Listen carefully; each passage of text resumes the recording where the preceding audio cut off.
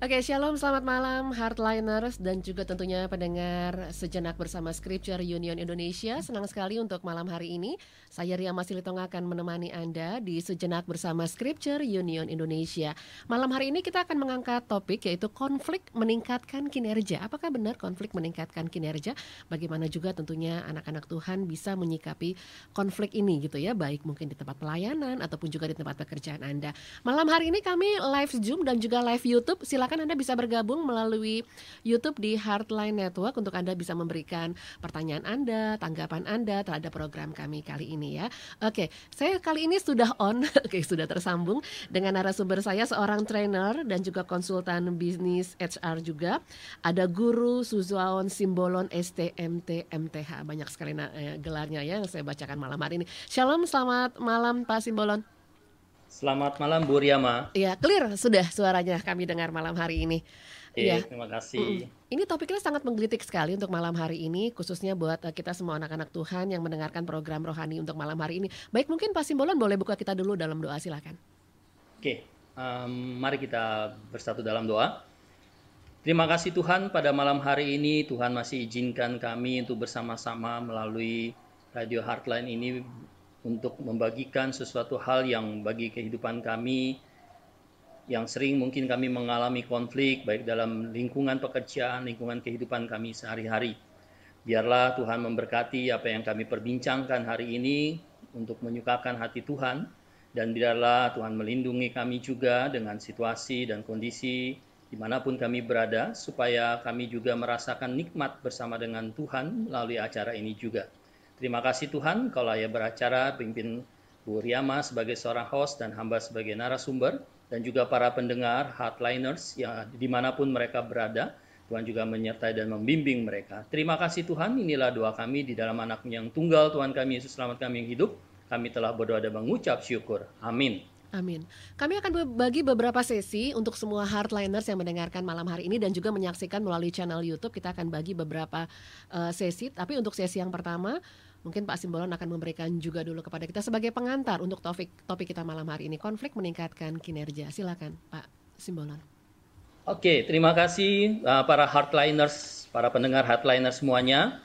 Ini adalah memang salah satu tema besar dari Scripture Union Indonesia, yaitu memang temanya adalah tentang para profesional. Jadi memang dikhususkan untuk para profesional.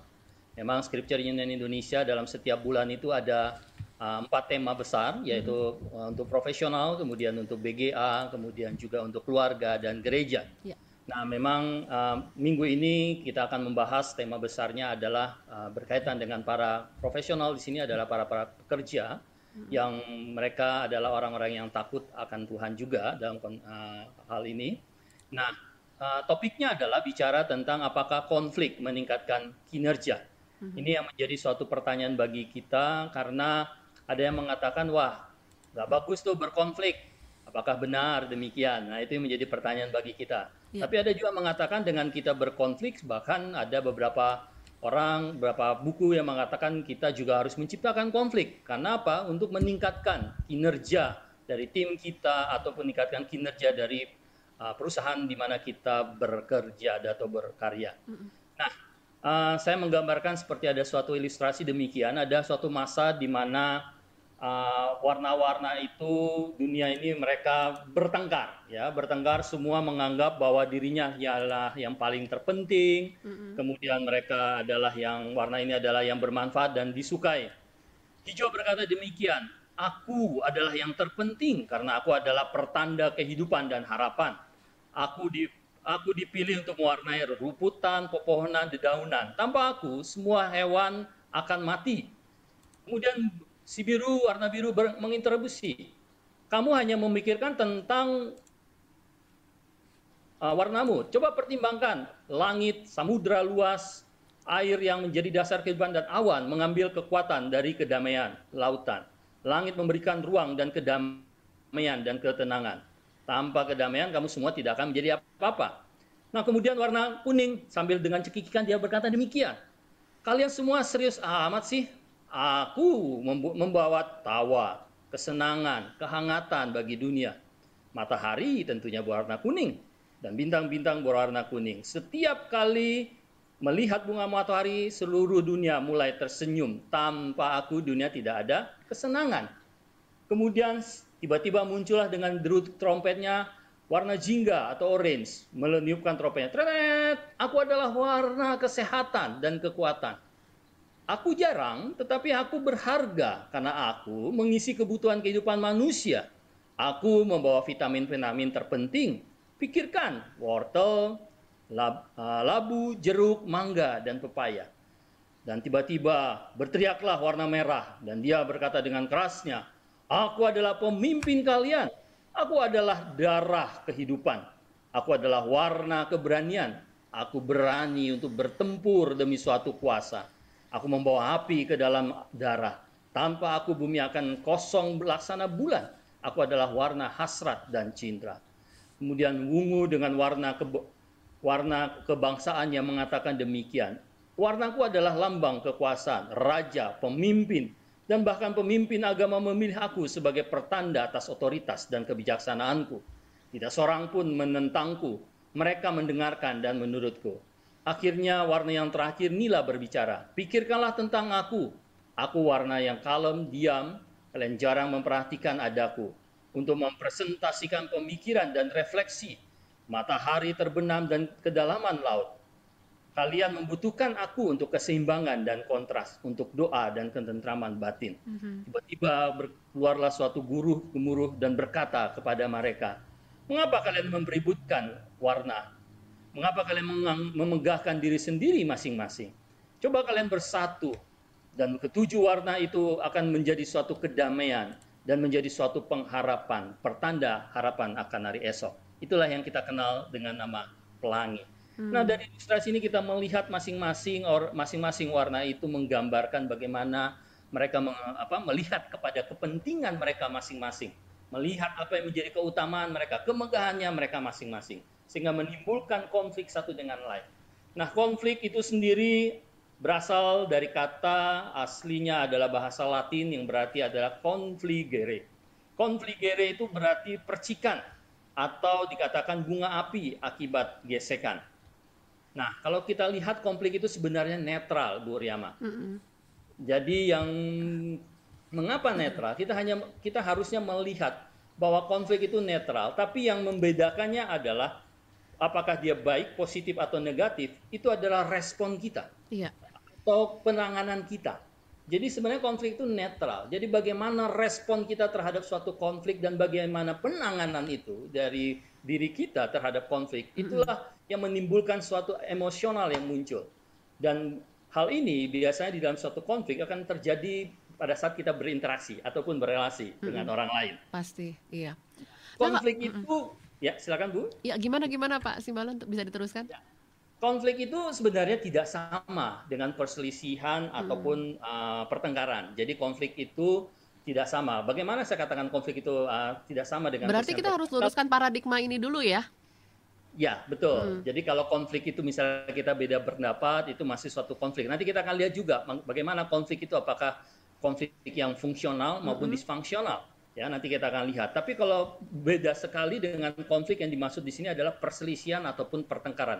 Nah, kalau konflik ini terus-menerus berlanjut, nah munculkan perselisihan ataupun pertengkaran yang kita kenal. Ya, jadi beda pendapat, beda ini berkonflik sebenarnya. Nah, kemudian ada pernyataan yang sangat menarik dari Max Lucado, dikatakan demikian. Konflik adalah sesuatu yang tidak terhindarkan. Kita berelasi,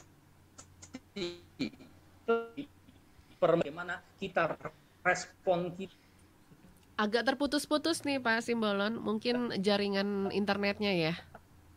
Bagaimana kita bicara? Ya, kedengaran? Iya, sudah. Halo, kedengaran Bu? Oke, sudah, silakan. Jadi konflik itu tidak jadi bagaimana kita mengelola konflik itulah jauh. Jadi bagaimana kita merespon dari suatu konflik itulah yang sangat penting yang harus kita pahami di sini. Nah, kemudian kita melihat juga bahwa sangat jelas di dalam Alkitab ya di dalam Alkitab itu ada beberapa contoh konflik dalam Alkitab. Nah, mungkin boleh Kita bisa dijelaskan melihat, kepada kita semua nih, konflik dalam Alkitab kita akan lihat dari Perjanjian Lama dan juga Perjanjian Baru. Bisa dijelaskan seperti itu, Pak Simbolan? ya terima Oke. kasih Bu Riyama. Jadi kita lihat dulu dari salah satu contoh lah, dari Kejadian 13 ayat 15 sampai dengan 12. Iya. Kejadian 13 ayat 5 sampai 12 itu antara konflik antara paman dengan keponakan. Ya kita kenal itu adalah Abraham Lot. dan Lot. Yes. Nah, kita melihat bagaimana Abraham dan Lot itu mereka bersama-sama dari tanah Negeb ke Betel ya, dan kemudian mereka di situ akhirnya menjadi gembalanya mereka masing-masing. Ternak mereka semakin bertambah banyak dan sebagainya, sehingga muncul perselisihan, pertengkaran dengan antar gembalanya, karena mereka memperebutkan tentu ya bisa dikatakan makanan untuk ternak mereka. Nah, ini karena adanya pertumbuhan daripada tadi ternak mereka yang semakin bertambah banyak dan sebagainya. Nah, kemudian pertengkarannya itu atau konflik ini terjadi antar kepada gembala. Nah, menarik sekali di sini Abraham, kalau kita lihat nanti ada manajemen konflik, dia mengakomodir sebenarnya kalau saya lihat terhadap Lot keponakannya. Apa yang dia lakukan adalah dia meminta Lot untuk memilih, kalau kamu ke kiri, saya akan ke kanan, gitu kan? Kalau kamu mau akhirnya mereka jadi benar-benar di sini pamannya itu Abraham sangat-sangat bijak sekali. Kita tahu bahwa ini paman, tapi dia memberi kebebasan kepada Lot untuk memilih keponakannya. Nah, akhirnya dia bilang, oke, kamu pilih yang mana? Dan Lot dengan dengan melihat dari matanya, dia melihat bahwa lembah Yordan itu jauh lebih menarik karena air dan sebagainya, persediaan makanan dan sebagainya, sehingga dia memilihlah ke sebelah ke Yordan, sebelah timur. Nah, itu sampai ke sekitar tanah Zoar. Nah, itu akhirnya itu kita kenal dengan Sodom dan Gomora. Akhirnya karena kesepakatan itu akhirnya Abraham memilih tentunya adalah tanah Kanaan. Nah, ini menarik konflik antara Abraham dengan Lot. Ya, cukup bijaksana kalau kita lihat di sini bagaimana Abraham menggunakan pola akomodasi dalam menangani konflik begitu ya. Betul.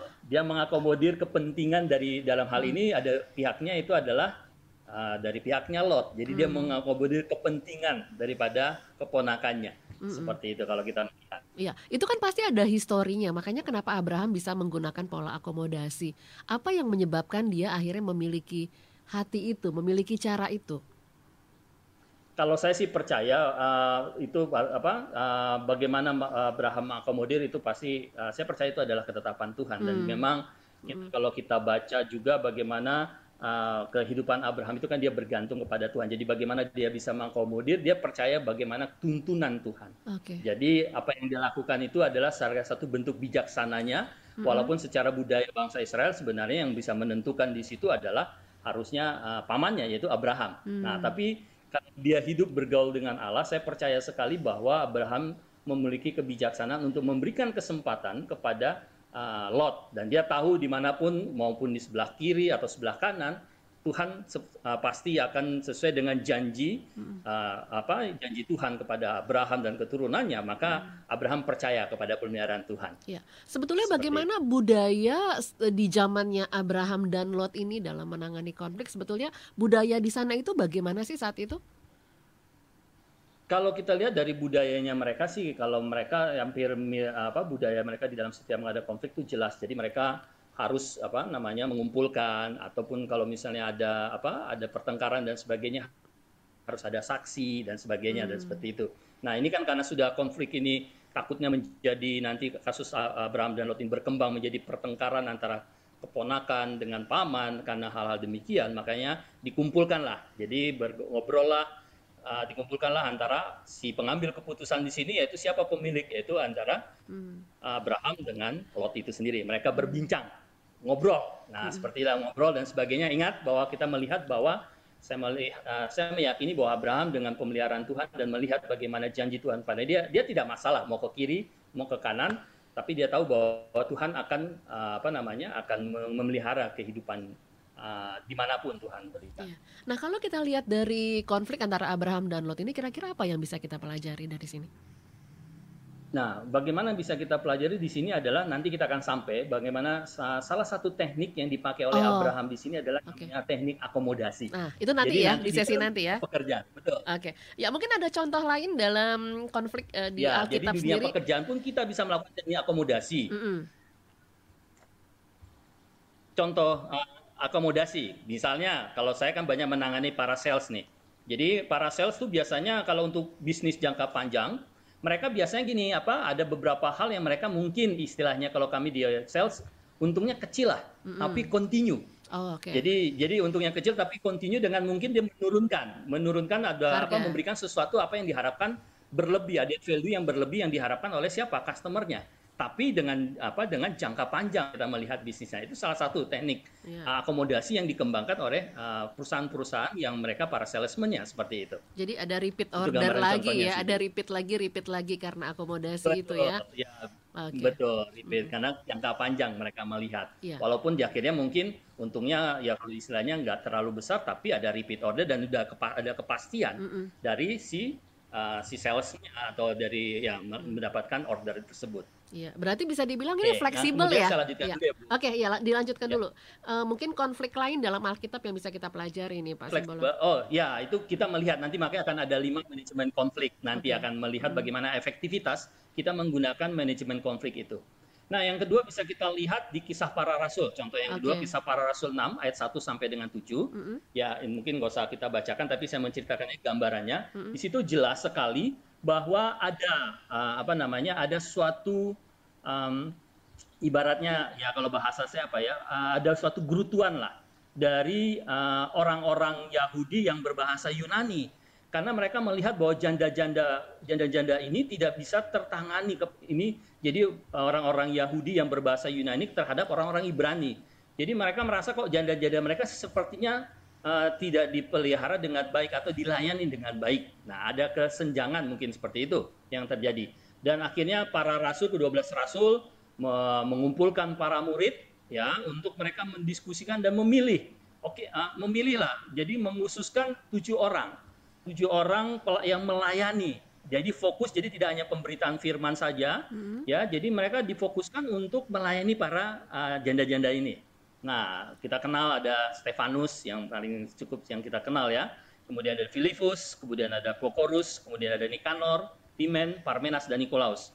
Nah, kita melihat sekali bahwa ada respon yang cepat dari para rasul sehingga ini tidak kembali menjadi sesuatu hal yang mengakibatkan perselisihan yang berlanjut terus-menerus. Jadi adanya suatu gerutuan itu langsung direspon dengan baik, dengan bijaksana oleh para rasul, ke-12 para rasul ini untuk akhirnya memunculkan, memilihlah ke-7 para murid yang melayani para janda ini. Nah, bagaimana kita lihat di sini bahwa kita bisa melihat ternyata para rasul ini itu mereka fokus di dalam menyelesaikan konflik itu terhadap apa sih tujuannya, apa sih tugasnya, apa sih proses. Nah, tugasnya jelas bagaimana supaya pengabaran Injil kemudian kehidupan para jemaat yang baru bertumbuh ini supaya tidak terjadi hambatan-hambatan yang mengganggu.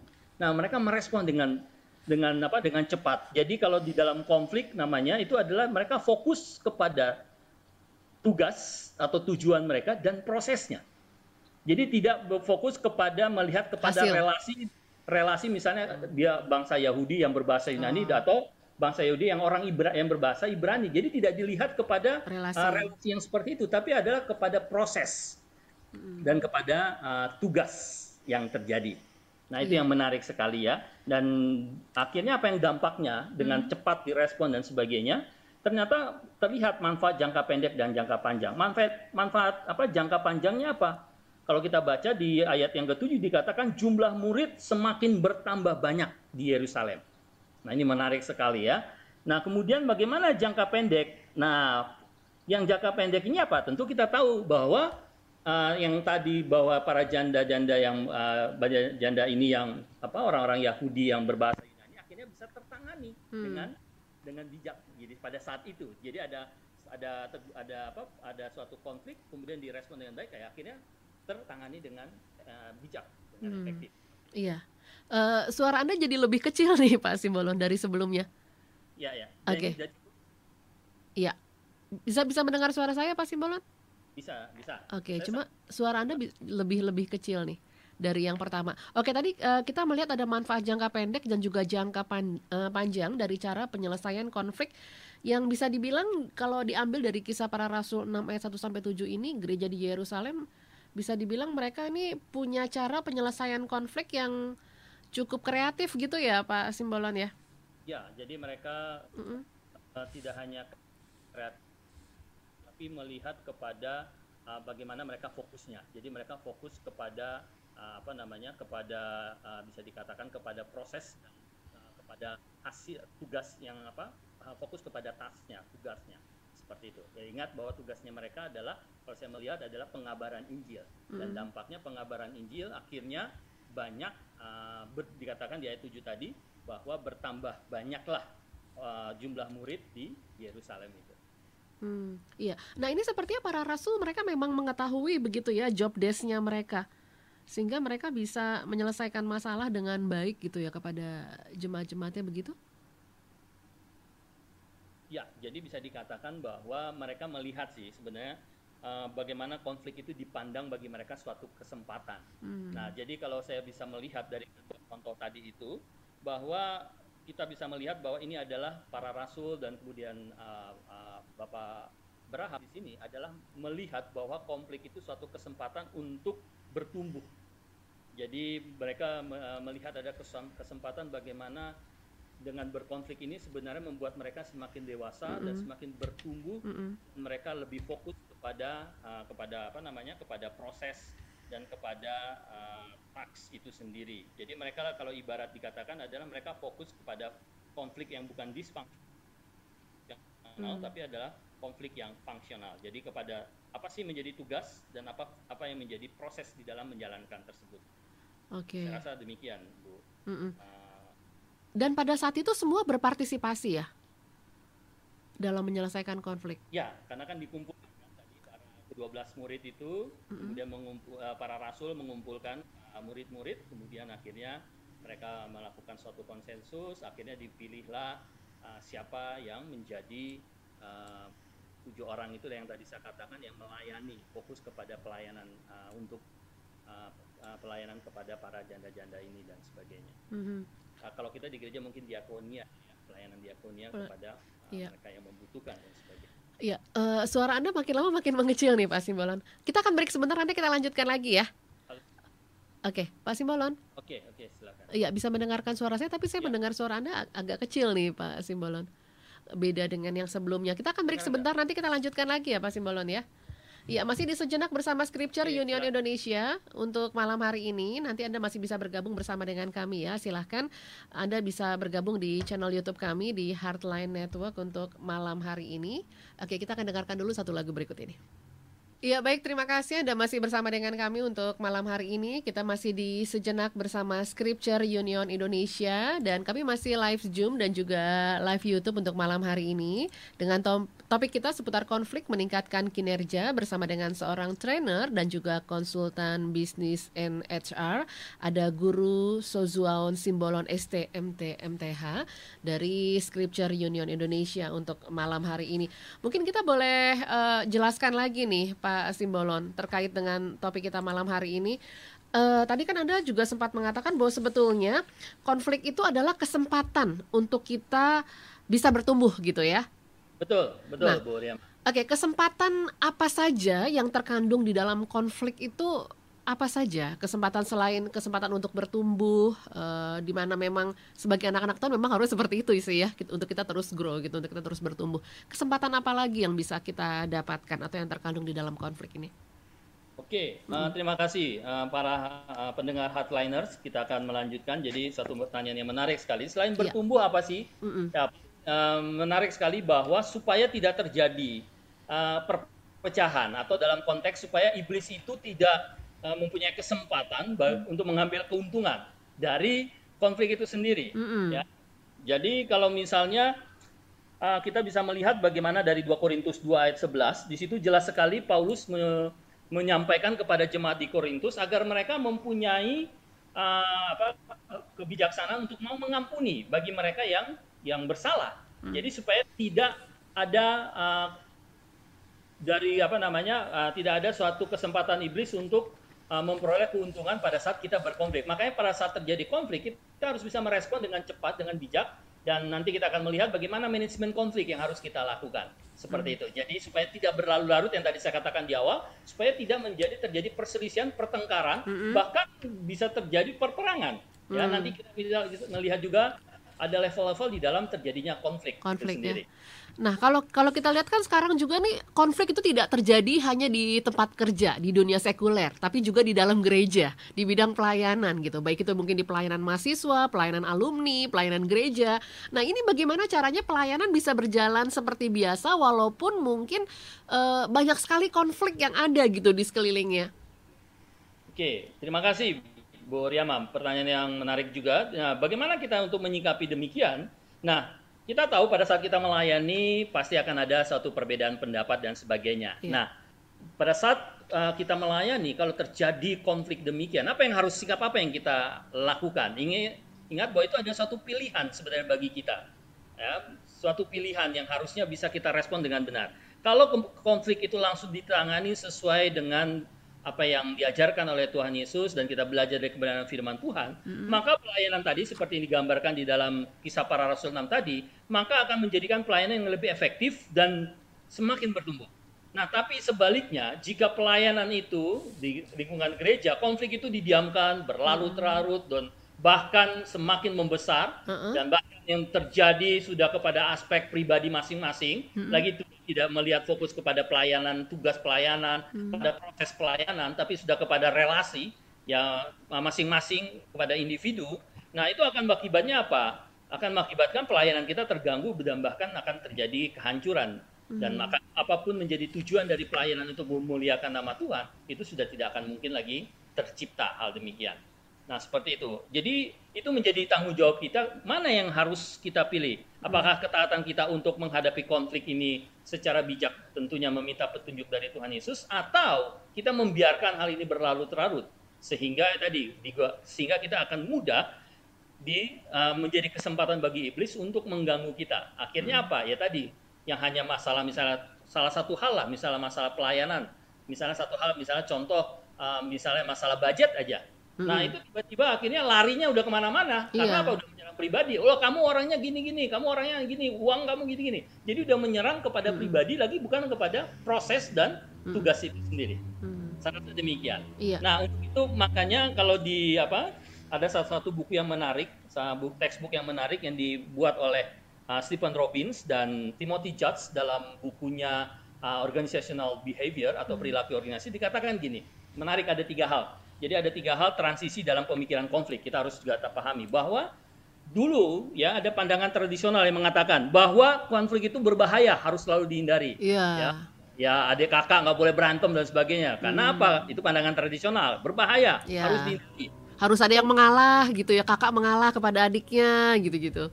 Harus mengalah kakaknya terhadap adiknya dan sebagainya. Itu pandangan tradisional. Tapi ada pandangan yang human relation, berkembang lagi. Dikatakan bahwa keyakinan bahwa konflik adalah hal yang wajar dan tidak dapat dihindari dalam tiap kelompok, dalam grup-grup.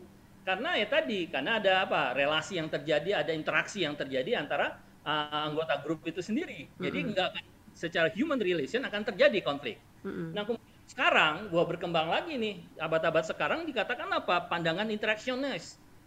Apa dikatakan? Ini yang menarik sekali Bu Riama. Dia katakan, dan para pendengar harian dikatakan, keyakinan bahwa konflik tidak hanya merupakan tekanan positif pada kelompok, namun juga mutlak dibutuhkan oleh kelompok untuk berkinerja efektif. Wah, menarik nih ya, bahwa konflik tidak hanya merupakan tekanan, tapi ternyata mutlak dibutuhkan. Betul. Bahkan ada beberapa yang mengatakan konflik itu harus diciptakan, Bu. Tapi pada saat apa? Nah, harus dikaitkan dengan situasi. Semua konflik di sini bicara adalah berkaitan dengan peningkatan kinerja, bisa perorangan ataupun secara kelompok orang tersebut. Ya, contoh saya pernah ada beberapa teman yang mereka bahkan begini, Bu. Jadi dalam ada suatu ide yang brilian ya. Makanya mereka di perusahaan itu mengenal istilahnya, oke, kamu kelompok yang mempunyai ide brilian. Nah, ide ini akan diimplementasikan misalnya. Nah, pada saat itu dalam suatu diskusi kelompok, maka akan dikumpulkan kelompok yang berseberangan atau istilahnya devil's advocate kalau istilahnya kita. Jadi devil's advocate ini apa? Yang harus membuat bahwa ide itu memang cemerlang, tapi harus melihat dari hal-hal lemah dari ide-ide tersebut sebelum bisa diimplementasikan.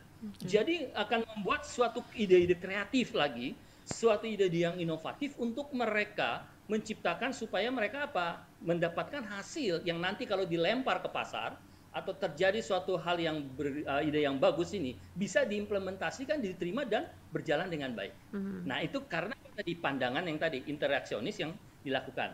Nah, bisanya pandangan interaksionis ini sehingga konflik ini bisa diciptakan, maka kita harus melihat harus berdasarkan konflik yang fungsional. Jadi bukan yang disfungsional. Apa itu fungsional?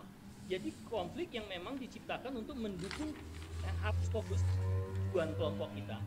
Dan harus fokus kepada apa? Peningkatan kinerja. Jadi semua harus dibawa kepada apa? Tujuannya apa?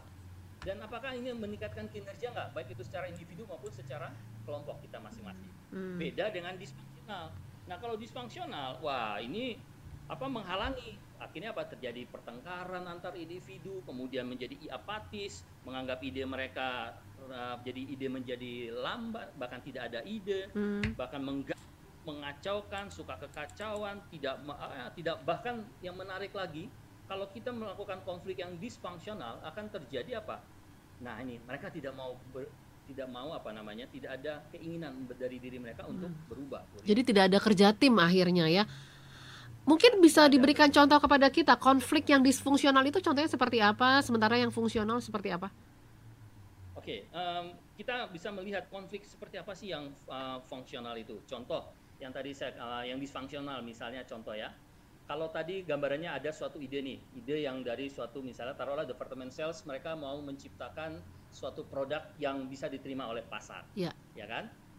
Kemudian yang fungsional dia melihat tadi akan ada perbedaan-perbedaan. Jadi akan ada beda pendapat di antara kedua kelompok tadi yang tadi saya katakan. Jadi mereka akan melakukan perbincangan, diskusi, perdebatan, tapi fokus terhadap bagaimana kepada penjualan tersebut, kepada produk yang akan dilepaskan ke pasaran. Nah, tapi kalau yang disfungsional mereka enggak. Jadi mereka sudah menyerang pribadi antar pribadi. Kemana-mana ya larinya ya. Betul, misalnya antara orang marketing, misalnya orang sales marketing dengan biasanya yang sering misalnya dengan orang, misalnya contoh dengan orang finance. Kemarin produk kamu yang kamu luncurkan itu biayanya tidak sesuai dengan ini dan bahkan kita rugi.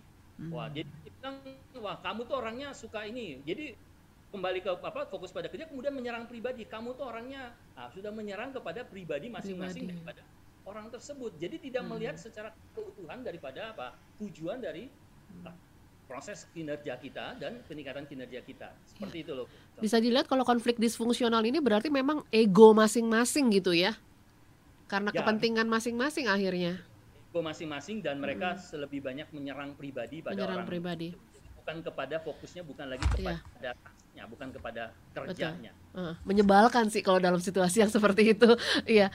Oke, kalau mungkin kita kembali lagi ke Alkitab nih. Pak Simbolon, boleh jelaskan seputar konflik-konflik yang ada di Alkitab sendiri. Kita bisa banyak belajar tentunya. Ya, terima kasih Bu Riyama. Jadi kalau kita bisa melihat sebenarnya kalau konflik bagaimana sih yang terjadi baik itu dalam diri kita maupun relasi kita dengan orang lain, itu Alkitab saya melihat gini, kita bisa mengambil nanti contoh di beberapa kitab. Jadi ada dibagi 4 sebenarnya. Jadi konflik yang bisa terjadi dari diri kita. Dibagi 4 ya? Ya, jadi bagi 4 ada apa konflik saja? Personal dalam diri kita, ya. Jadi itu terjadi dalam diri kita. Contoh yang paling memungkinkan adalah yaitu yang tadi saya katakan, yaitu Daud. Mazmur 32, ya. Mazmur nomor 32 itu mengatakan Daud mengalami konflik dalam dirinya sendiri karena dosa. Jadi terjadi konflik di dalam dirinya yang bagaimana dia menyesali akan dosanya dan sebagainya. Itu Mazmur nomor 32. Dengan batinnya dia sendiri ya. Ya, intra itu di dalam dirinya.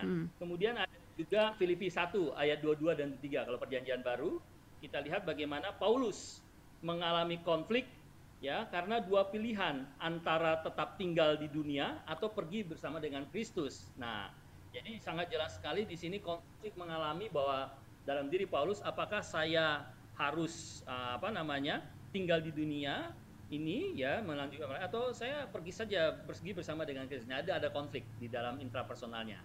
Nah, kita mengalami konflik dalam diri kita, tapi juga kita mengalami konflik di dalam interpersonal, relasi kita dengan orang lain. Nah, ini menarik lagi.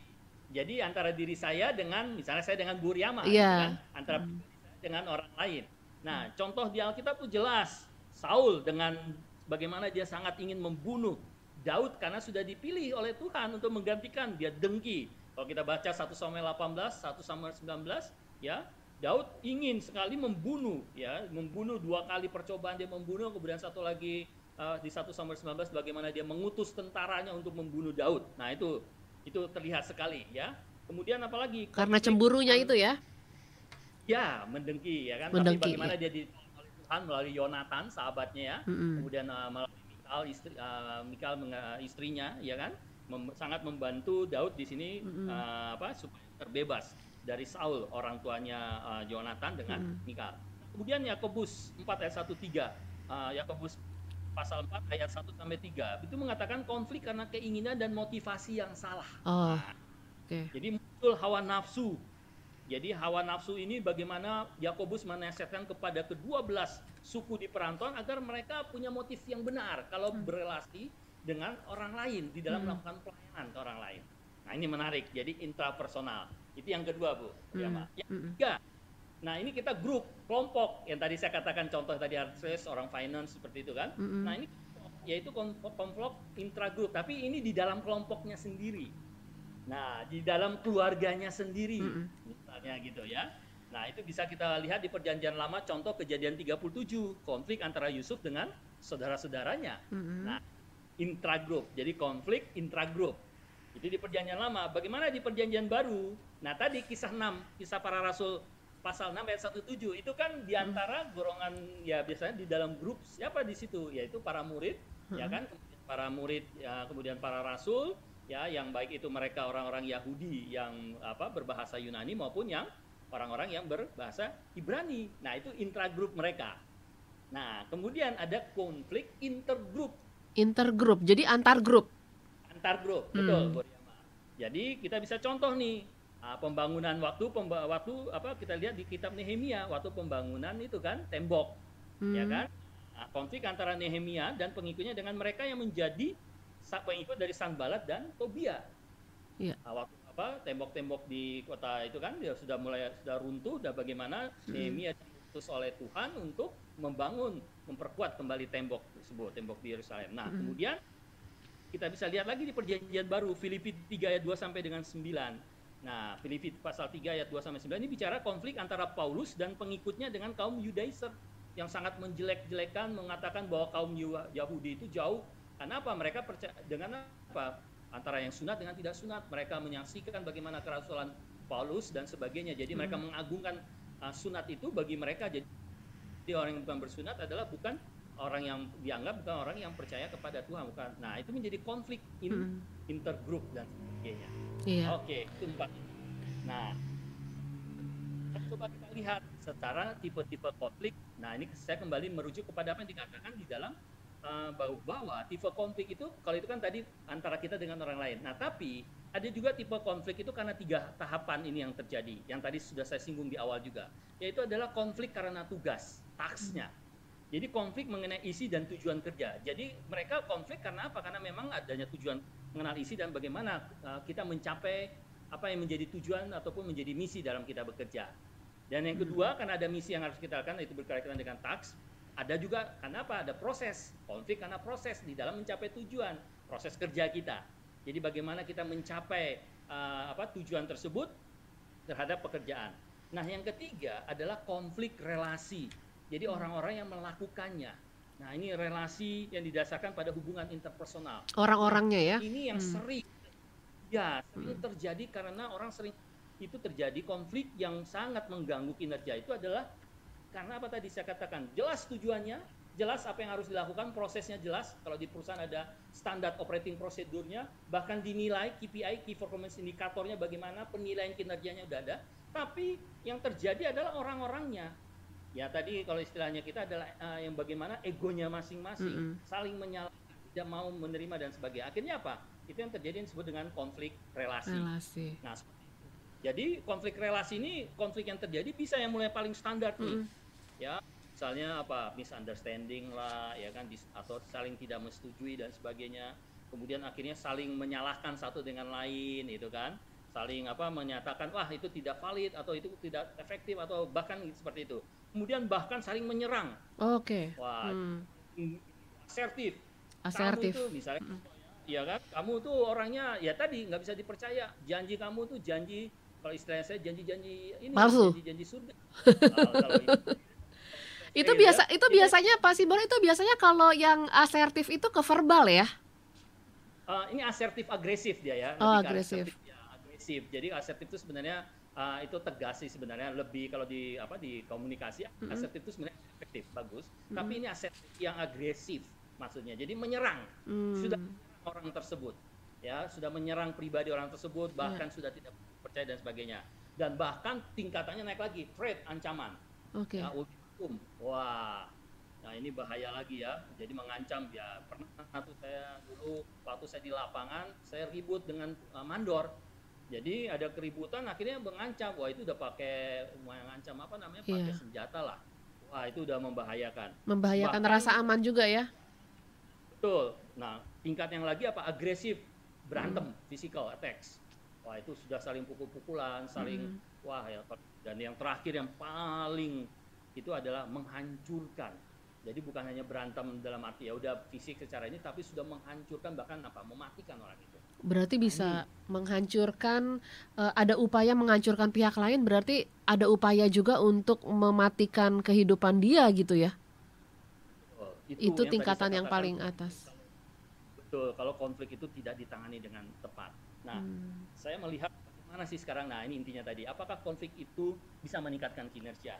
Nah, menarik sekali kalau kita belajar, saya menggambarkan dengan kurva distribusi normal, Bu Riama ya. Boleh ditampilkan nggak apa-apa Pak kalau mau ditampilkan? Oke, nah seperti ini Bu. Hubungan konflik dan kinerja ya? Betul. Oke, kalau Nah, nih kan terlihat.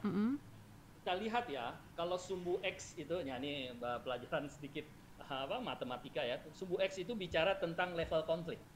Jadi tingkat konflik kita. Jadi ada yang rendah dan tinggi, itu sumbu X. Nah, sumbu Y itu adalah belum terlihat nih Pak Simbolon. Belum terlihat ya? Mungkin bisa dicoba lagi. Sebentar ya, Bu. Oke, jadi ini bisa dibilang ada semacam situasi gitu ya. Oke, sudah terlihat. Oke, saya sudah bisa melihat hubungan konflik dan kinerja. Mungkin Anda boleh jelaskan di sana, Pak Simbolon. Oke, nah kita bisa melihat. Jadi sumbu X itu bicara tentang level of konflik. Kemudian sumbu Y itu adalah kinerja kita. Nah, lihat sumbu A ini. Jadi konflik itu harus ditingkatkan, diberi suatu apa? Konflik itu, level konfliknya harus dinaikkan. Ya, misalnya contoh si A dikasih beban tugas B, kemudian sebanyak 2. Kemudian si C dikasih 3. Kemudian si D semakin, nah itu kan konflik.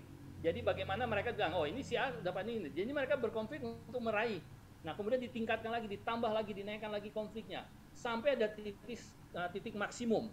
Nah itu yang disebut dengan bagaimana kinerja. Jadi konflik itu ditingkatkan sampai titik batas maksimum, sehingga kinerja itu yang terbaik yang ditampilkan, baik itu secara individu maupun secara kelompok.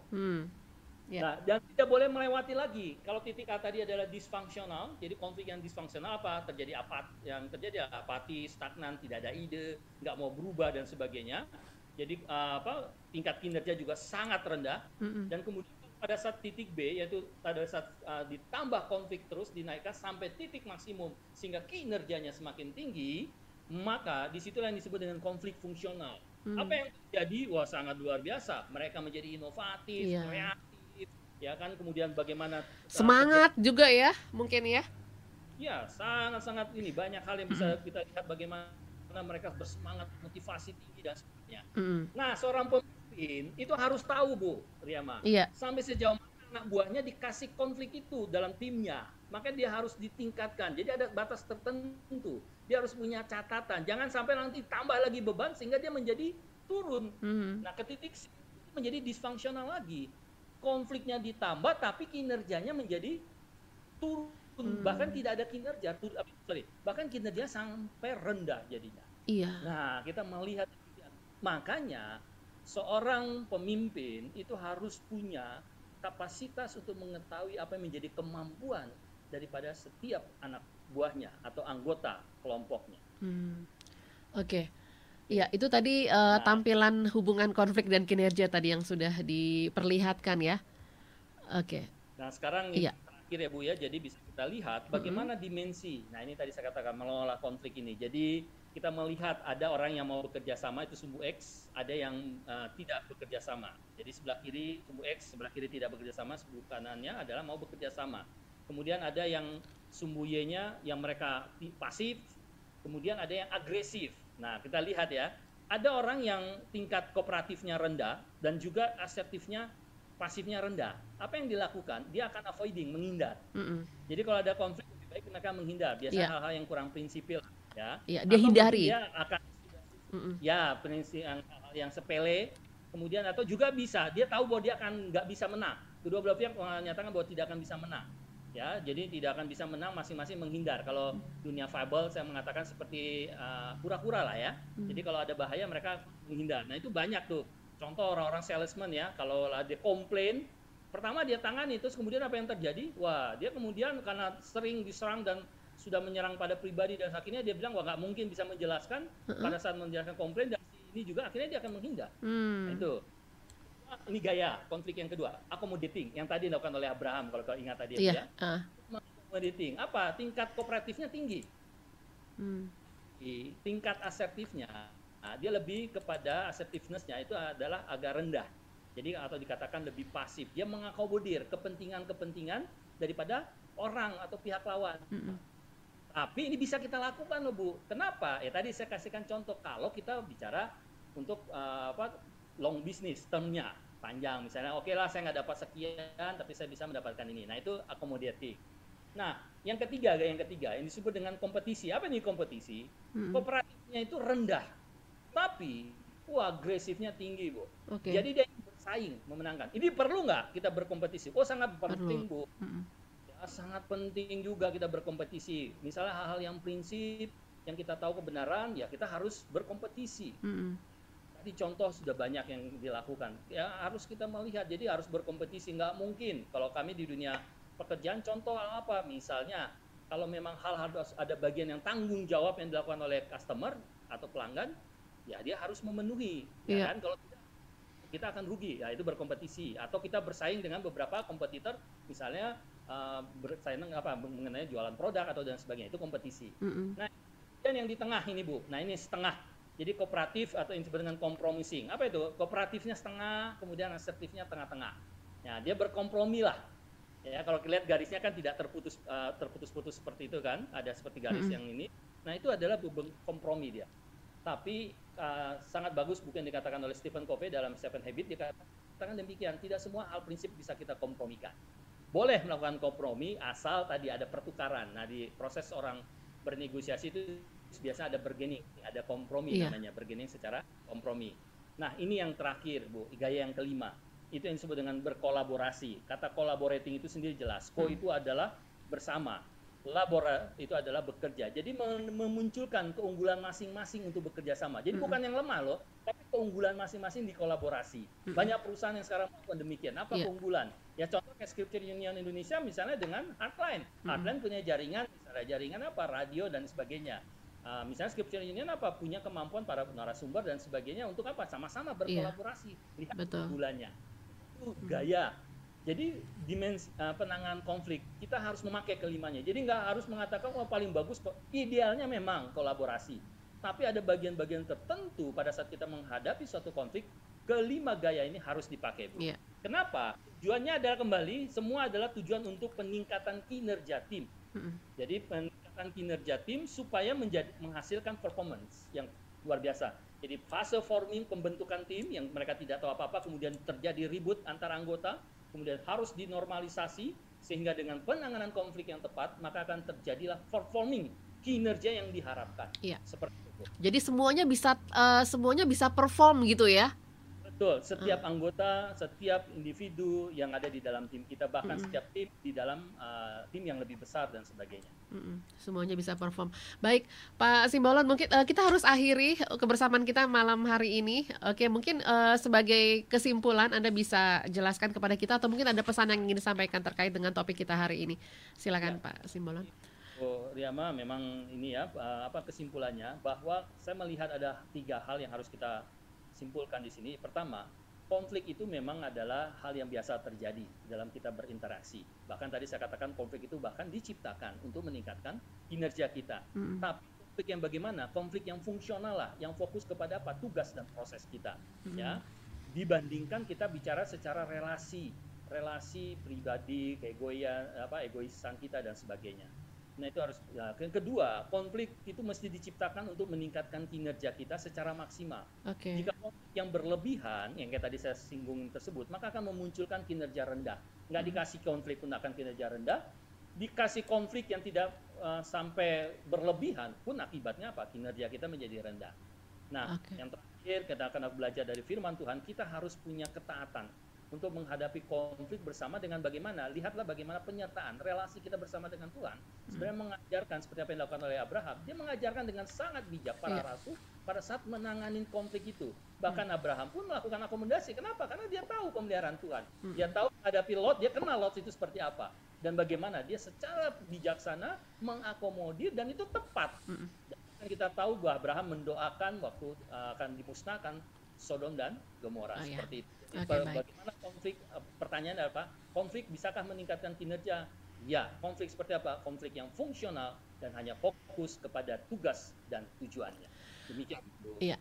Baik, Pak Simbolon mungkin boleh diturunkan screen-nya, slide-nya. Oke. Kita harus akhiri untuk malam hari ini. Biarlah kita banyak belajar dari apa yang tadi disampaikan oleh Pak Simbolon, bahwa bagaimana kita menangani konflik ini, kita bisa mengampuni, kita bisa belajar manajemen konflik juga, dan akhirnya kita semakin bertumbuh gitu ya. Pak Simbolonnya boleh menutup kita dalam doa, silakan Pak Simbolon. Mari kita bersatu dalam doa. Terima kasih Tuhan atas waktu yang Tuhan berikan, dan kami belajar bersama bagaimana mengelola konflik yang fungsional, yang sesuai dengan apa yang Tuhan harapkan di dalam peningkatan kehidupan kami pribadi. Biarlah kami belajar dan melatih terus apa yang sudah kami dapatkan. Biarlah terus Tuhan kembangkan kami untuk lebih bijak di dalam mengelola konflik dengan apa yang terjadi dalam kehidupan kami masing-masing. Terima kasih Tuhan. Tuhan memberkati setiap para pendengar. Tuhan juga memberkati agar kehidupan kami nyata di dalam kehidupan kami sebagai untuk memuliakan nama Tuhan. Di dalam nama yang tunggal Tuhan kami, selama kami hidup, kami telah berdoa dan mengucap syukur. Amin. Amin. Ya, terima kasih Pak Simbolon untuk malam hari ini. Kita sudah banyak belajar dari Sejenak bersama Scripture Union Indonesia. Terima kasih, selamat malam, Tuhan memberkati. Ya, terima kasih ya Pak Simbolon ya. Iya, selamat malam.